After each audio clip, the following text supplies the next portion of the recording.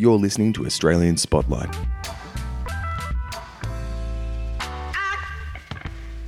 Matt Hill grew up skateboarding with his older brothers Peter and Stephen in Melbourne, Australia, together going on to found what is now Globe International, the world's largest skate, street and surf company. We caught up in El Segundo for a chat. Here it is. So Matt, what was your first memory of skateboarding? Well, you know, my two older brothers are a decent bit older than me, so they're close in age, so they were always doing everything as young teens. So my first sort of vivid memories of them as very early teenagers bringing home their first skateboard, which they shared. And so a lot of other people who sort of had their lives overtaken by skateboarding have their story of their first skateboard, whereas mine is one of how they brought skateboarding kind of crashing into our household and were obsessed by it, you know. And I would, from then, you know, would follow them around and, you know, try and keep up. And what was it about skateboarding that you think had you and your brothers hooked then and now? Look, skateboarding is, when you get hooked on it, it's an incredible feeling, especially at a young age, of just freedom. There's something about cruising around on a skateboard, and it always amazes me that through technological change and all sorts of different devices and things that have come in, there's something still super liberating for a kid when he or she finds a skateboard at anywhere from sort of 6 through their early teens. If they get good at it, there's just an absolute feeling of liberation that you get from it, and then from there it turns into a device that you make friends, camaraderie, and there's a whole creative culture behind it as well. So a few years after taking your first ride on the skateboard, your brothers founded this little outfit called Hardcore Enterprises. What do you remember about that? What was amazing about my brothers was that they just always looked for ways to facilitate a world that allowed them to skateboard. So before they even started Hardcore in their teens, they were out promoting. So they started skateboard teams with their friends. We went and we did demonstrations in shopping centres, and they would write letters because it was pre-emails or anything else, and they'd turn up and the kind of shopping centre manager would be like, so where's Peter Hill or Stephen Hill? And they'd be like, it's me. And it was a 15 or 16-year-old. But they really understood how to market and how to position and everything else. So the first few years were just literally promoting skateboarding as an excuse to be able to go get a sponsor, and that really was just a way to get out there and do it. That then led into the distribution company, which was Hardcore. Yeah. And the first thing that they did, and I was still in high school at the time, but I worked in the business from the beginning, was import US-based products, because there was an undersupply, and they knew that there was a skate culture out there that wasn't getting what they wanted, because our dad was awesome. He used to travel for work, and he would get sent to these. If he went to London, he'd be in the outer suburbs to find the one core skateboard shop that would have products. Or if he went to San Francisco, it'd be Skate on Hate. So he'd have to carve out an afternoon to bring back this stuff. But that's how rare US-based products were in Australia. Yeah, right. So they started doing that, and this was in the early 80s, and there was, or the mid 80s rather, and there was a skate boom coming, and we were able to really learn how to do business off the back of a good growing market, but one that we really did a lot to promote skateboarding into Australia. And did you or your brothers or your mates have an early inkling that this kind of backyard operation might really go big? No, I mean, we always explain to people, the business was started not to make money out of skateboarding, but to be able to keep skateboarding. That was really, really the whole crux of it. And you mentioned you were at high school working with the company from the beginning. Was that fun, or was that a chore at the time, or? Oh, it was totally fun. I mean, it was just, I had an amazing apprenticeship in business. By the time I had left school, I'd seen so much. And because it was my brothers, it was really good because they trusted and sort of gave me access to the business and everything that goes on that a kid normally wouldn't see. But there was sort of no slack cut, like as if it was your parents' business, they'd probably be softer on you. You know, it was sort of like, if you want to be here, but we're going to, run pretty hard, all of us. But it was all immersive then, no one was married, no one had kids. We skateboarded all through the weekends. We were marketing skateboarding all through the weekends and trying to sell skateboards all through the week, and then looking for ways to grow that into other elements beyond skateboarding. So you graduate high school. I guess you could have kept working full-time with the business, but you decided to go and study an arts degree at the University of Melbourne. What was your thinking there? I always thought that to be truly contributive to the business, I'd have to have my own things that I could offer back to it, All through all of my education, I worked as closely with the business as I could. So, I was keen to go and have other things that I'd developed and skill sets that I could bring to the business, and with no real plan exactly of what that would be, but just having extra perspective on everything, I guess. So the 90s come around, Hardcore Enterprise is really growing, and your brothers and you decide to found Globe. Talk me through that. So there was two things. One, when Peter and Stephen started skateboarding in the 70s, skateboarding was huge. It was that sort of Dogtown look, but skateboarding absolutely died at the end of the 70s. And in Melbourne and Sydney, you literally knew the 50 people across the country that called themselves skateboarders. I mean, that's how small it got. And proportionally, that's kind of where it went in California as well. So as we built this business in the 80s, we were really aware that skateboarding is always cyclical. The core guys don't go away, but it is as a business, it's cyclical. And what we didn't want to do was have a business wholly reliant on it, so that we would have to get in and out of skateboarding, because we'd seen brands and businesses do that. Yeah. And we kind of looked to the surf industry and went, well, you got these big surf clothing brands, and their business is all around selling surf clothing. Nobody really sells a whole lot of surfboards, as a huge business. So we were looking to diversify. So we first went into clothes, and then we also went into footwear. So by the mid-90s, we'd been doing it for about 10 years, and we'd sold a lot of other people's products, either under license or distribution into Australia. And one of the things that we realised was we were always reliant on their success, how they went. And if they bombed in the States, we suddenly would have to find a new brand to do. And we just started feeling like we could do this ourselves. Secondly, we were starting to get reasonably sizable in Australia, and we realised, well, we can't go outside of Australia if we don't have our own brands. So Globe was really an effort to create a worldwide brand that we could take back to the other territories. Sell to distributors in Europe and in Asia, which we did in South America, and look at the US market. Around the same time, you graduated with your arts degree, and you took what I guess to some looked like a bit of a left turn. You decided to move to LA and go to film school at the University of Southern California. What was your thinking there? I mentioned earlier, I was always sort of had my own perspective on things. All through the period when we were growing up marketing, there was a lot of television media attention on skateboarding, and it would often end up at us because we were sort of the high profile guys. And I loved that. There was a live TV show in Australia called the Early Bird Show for kids, and we went on that every Saturday morning. And, so from sort of 16, I was standing there hosting this little segment on the show, and it was all live to air back then, and it was a real buzz, So California was my mecca because it was skateboarding and film, the two things I loved doing. So I guess you were kind of film student by day, and then by night and on weekends you were starting to build this plan about Globe's expansion into the US. Was that daunting to try and make a move into that market?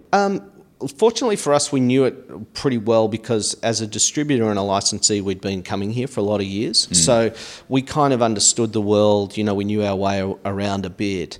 And, I was lucky enough that another guy from Australia who still works here today, Gary Valentine, he came over as well. So I could never have pulled off being at school. There was someone running the ship daily, and then I could sort of check in and we could work and problem solve things and everything else. But I think what the biggest challenge was, and I think it was a really fortuitous that we did it when we were so young, was not bringing a preconception of how we do business, but rather seeing it as a way to learn how to assimilate as an American business, And we've subsequently over the years seen people in our sector come and not survive here. And I think the biggest difference is not necessarily that they're lesser talented than us, but they come with an already set business in Australia and they think, I'll just do it the way I do it there.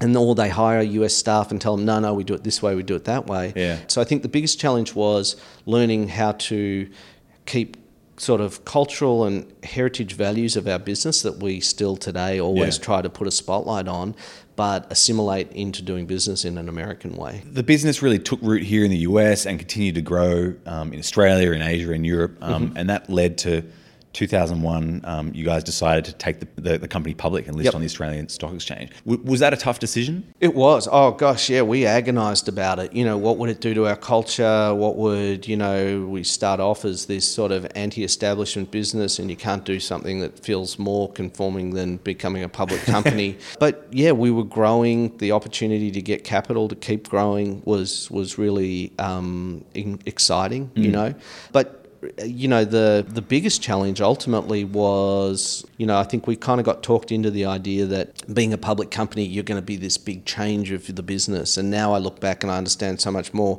All the people that invest in you just want you to keep doing what you do well. And so it sounds like that sort of process of reflection led to you in 2004 coming into the role as CEO. Yep. And I gather that one of your priorities and the priorities of the original team from the beginning was to try and bring the company back to its roots and to its values. Yep. What did you mean by that?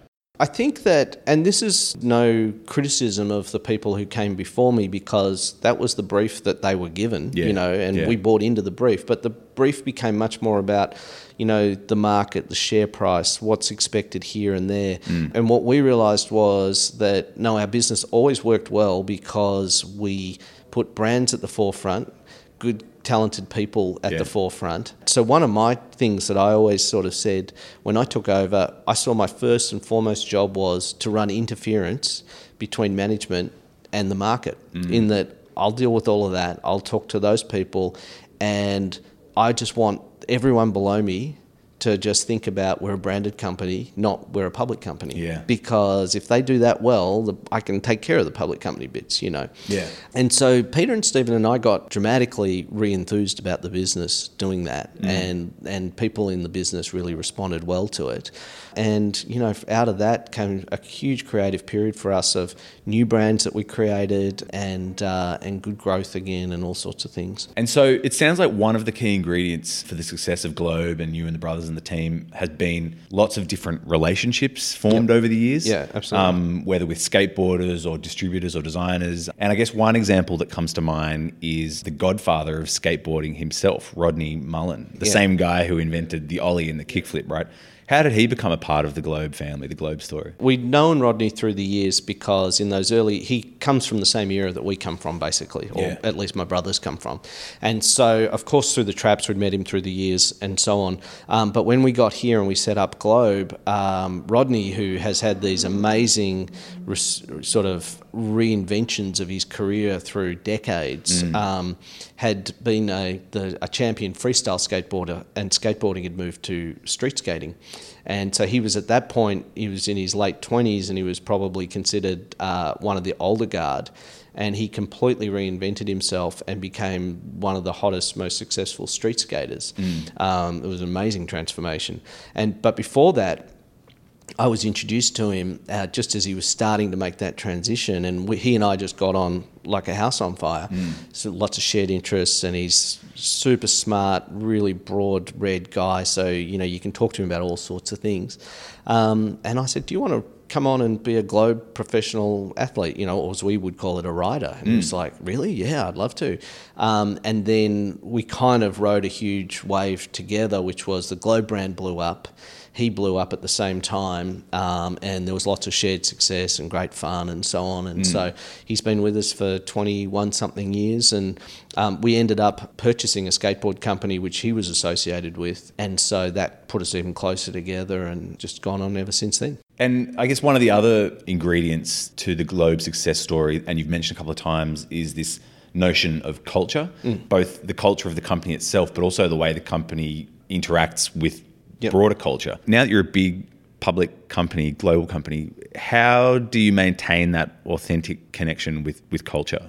I think the thing that helps us is that we're multi-branded. So we have lots of different brands, which takes the pressure off. What's the biggest pressure that a public company ever feels is you have to grow, right?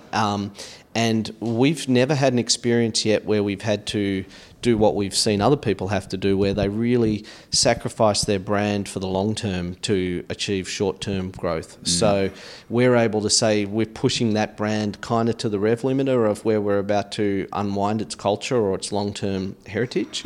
What else are we doing? What other opportunities are out there? So that's helped us a lot. The other thing with Globe is we always aspired for it. You know, in our world, we look at very, very what we would call core brands, which are appealing to the most, you know, purest part of a market. Globe was never meant to be that. Globe, we always aspired for it to be a broader, more accessible brand that valued core kind of heritage values, but didn't, you know, hang its hat entirely on that. So what we're stoked about Globe is girls will go buy their first skateboarders at Globe board. You know, a 40-year-old guy who comes back goes, I want to get a skateboard, we'll buy that board. And it's not anti the proposition we have for the brand. So that brand has had a bit more scope than other skateboard brands to go broader. So, you know, we've done huge events at, we did the Globe World Cup of Skateboarding for years at the Rod Laver Arena, big stadium event. That's kind of where the brand sits, you know. So, but it is, having said that, it is always a challenge. Every time you make a marketing decision or a product-based decision, you're thinking, how will that be received by the purists in the culture, and will it be, you know, adequately accepted? The other question about culture is the culture within the company itself. And I guess one of the things that's notable for an outsider is it seems like a tendency, you, your brothers, and the whole Globe team, from time to time, just sort of throw yourselves in the deep end into a new market, a new product, public listing. Where does that come from? Is that an accurate description of the culture here? Yeah, I think it really is. And I think some of our best long-term people in the business have been people that we've just gone, you know what, she's like super talented. And it might be something that she's never done ever before, but you go, smart, ambitious, works hard, kind of just will land on their feet, you know. Well, I'd say that the cultural connect is, you know, for a long time the tagline for Globe was united by fate, and that kind of came around from this idea, and, you know, kind of got refined with this idea of unemployable, which was we get all these people with great talent who just get to our place and go, this feels like home, but they're quite an eclectic bunch. They don't conform to this sort of what you would expect. You'd walk in and everybody would be a skateboarder and everyone, but they have an empathy for what goes on. Yeah. But they particularly have an empathy for the kind of sense of adventure. Yeah. And it's that energy that carries us through the different things.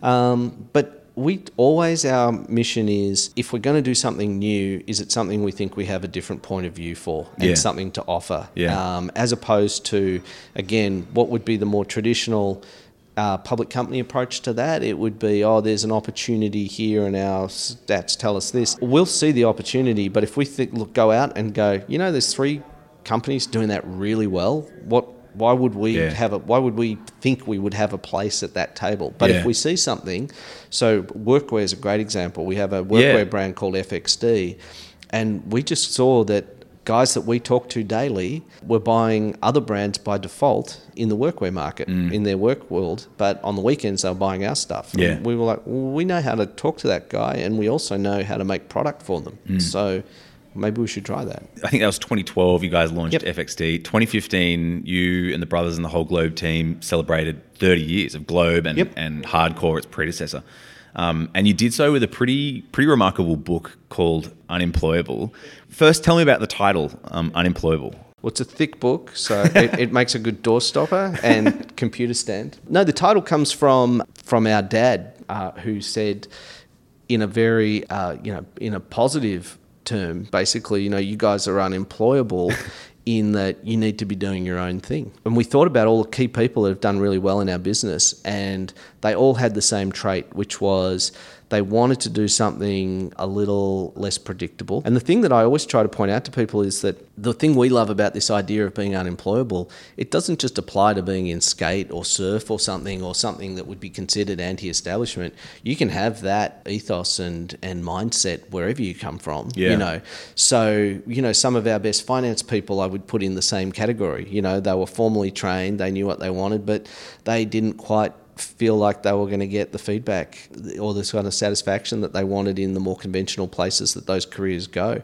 And the other thing that we always try to point out to people is that idea is not to say that the alternative is any less. It's just about the concept is, if you don't feel like the conventional paths that have been put in front of you make sense, then make your own. And I mean, looking at that book, it is a thick book with a lot of memories and a lot of people and a lot of stories. Yeah. I mean, is there one thing that stands out to you and the brothers and the team as the thing that really makes you most proud? The thing that made me most proud when the book was being put together was how many of, our business has gone through tons of cycles, and we've done lots of different brands over the years, which has either had people work for us on brands or brands that we did from America that ultimately we don't do today or whatever it is.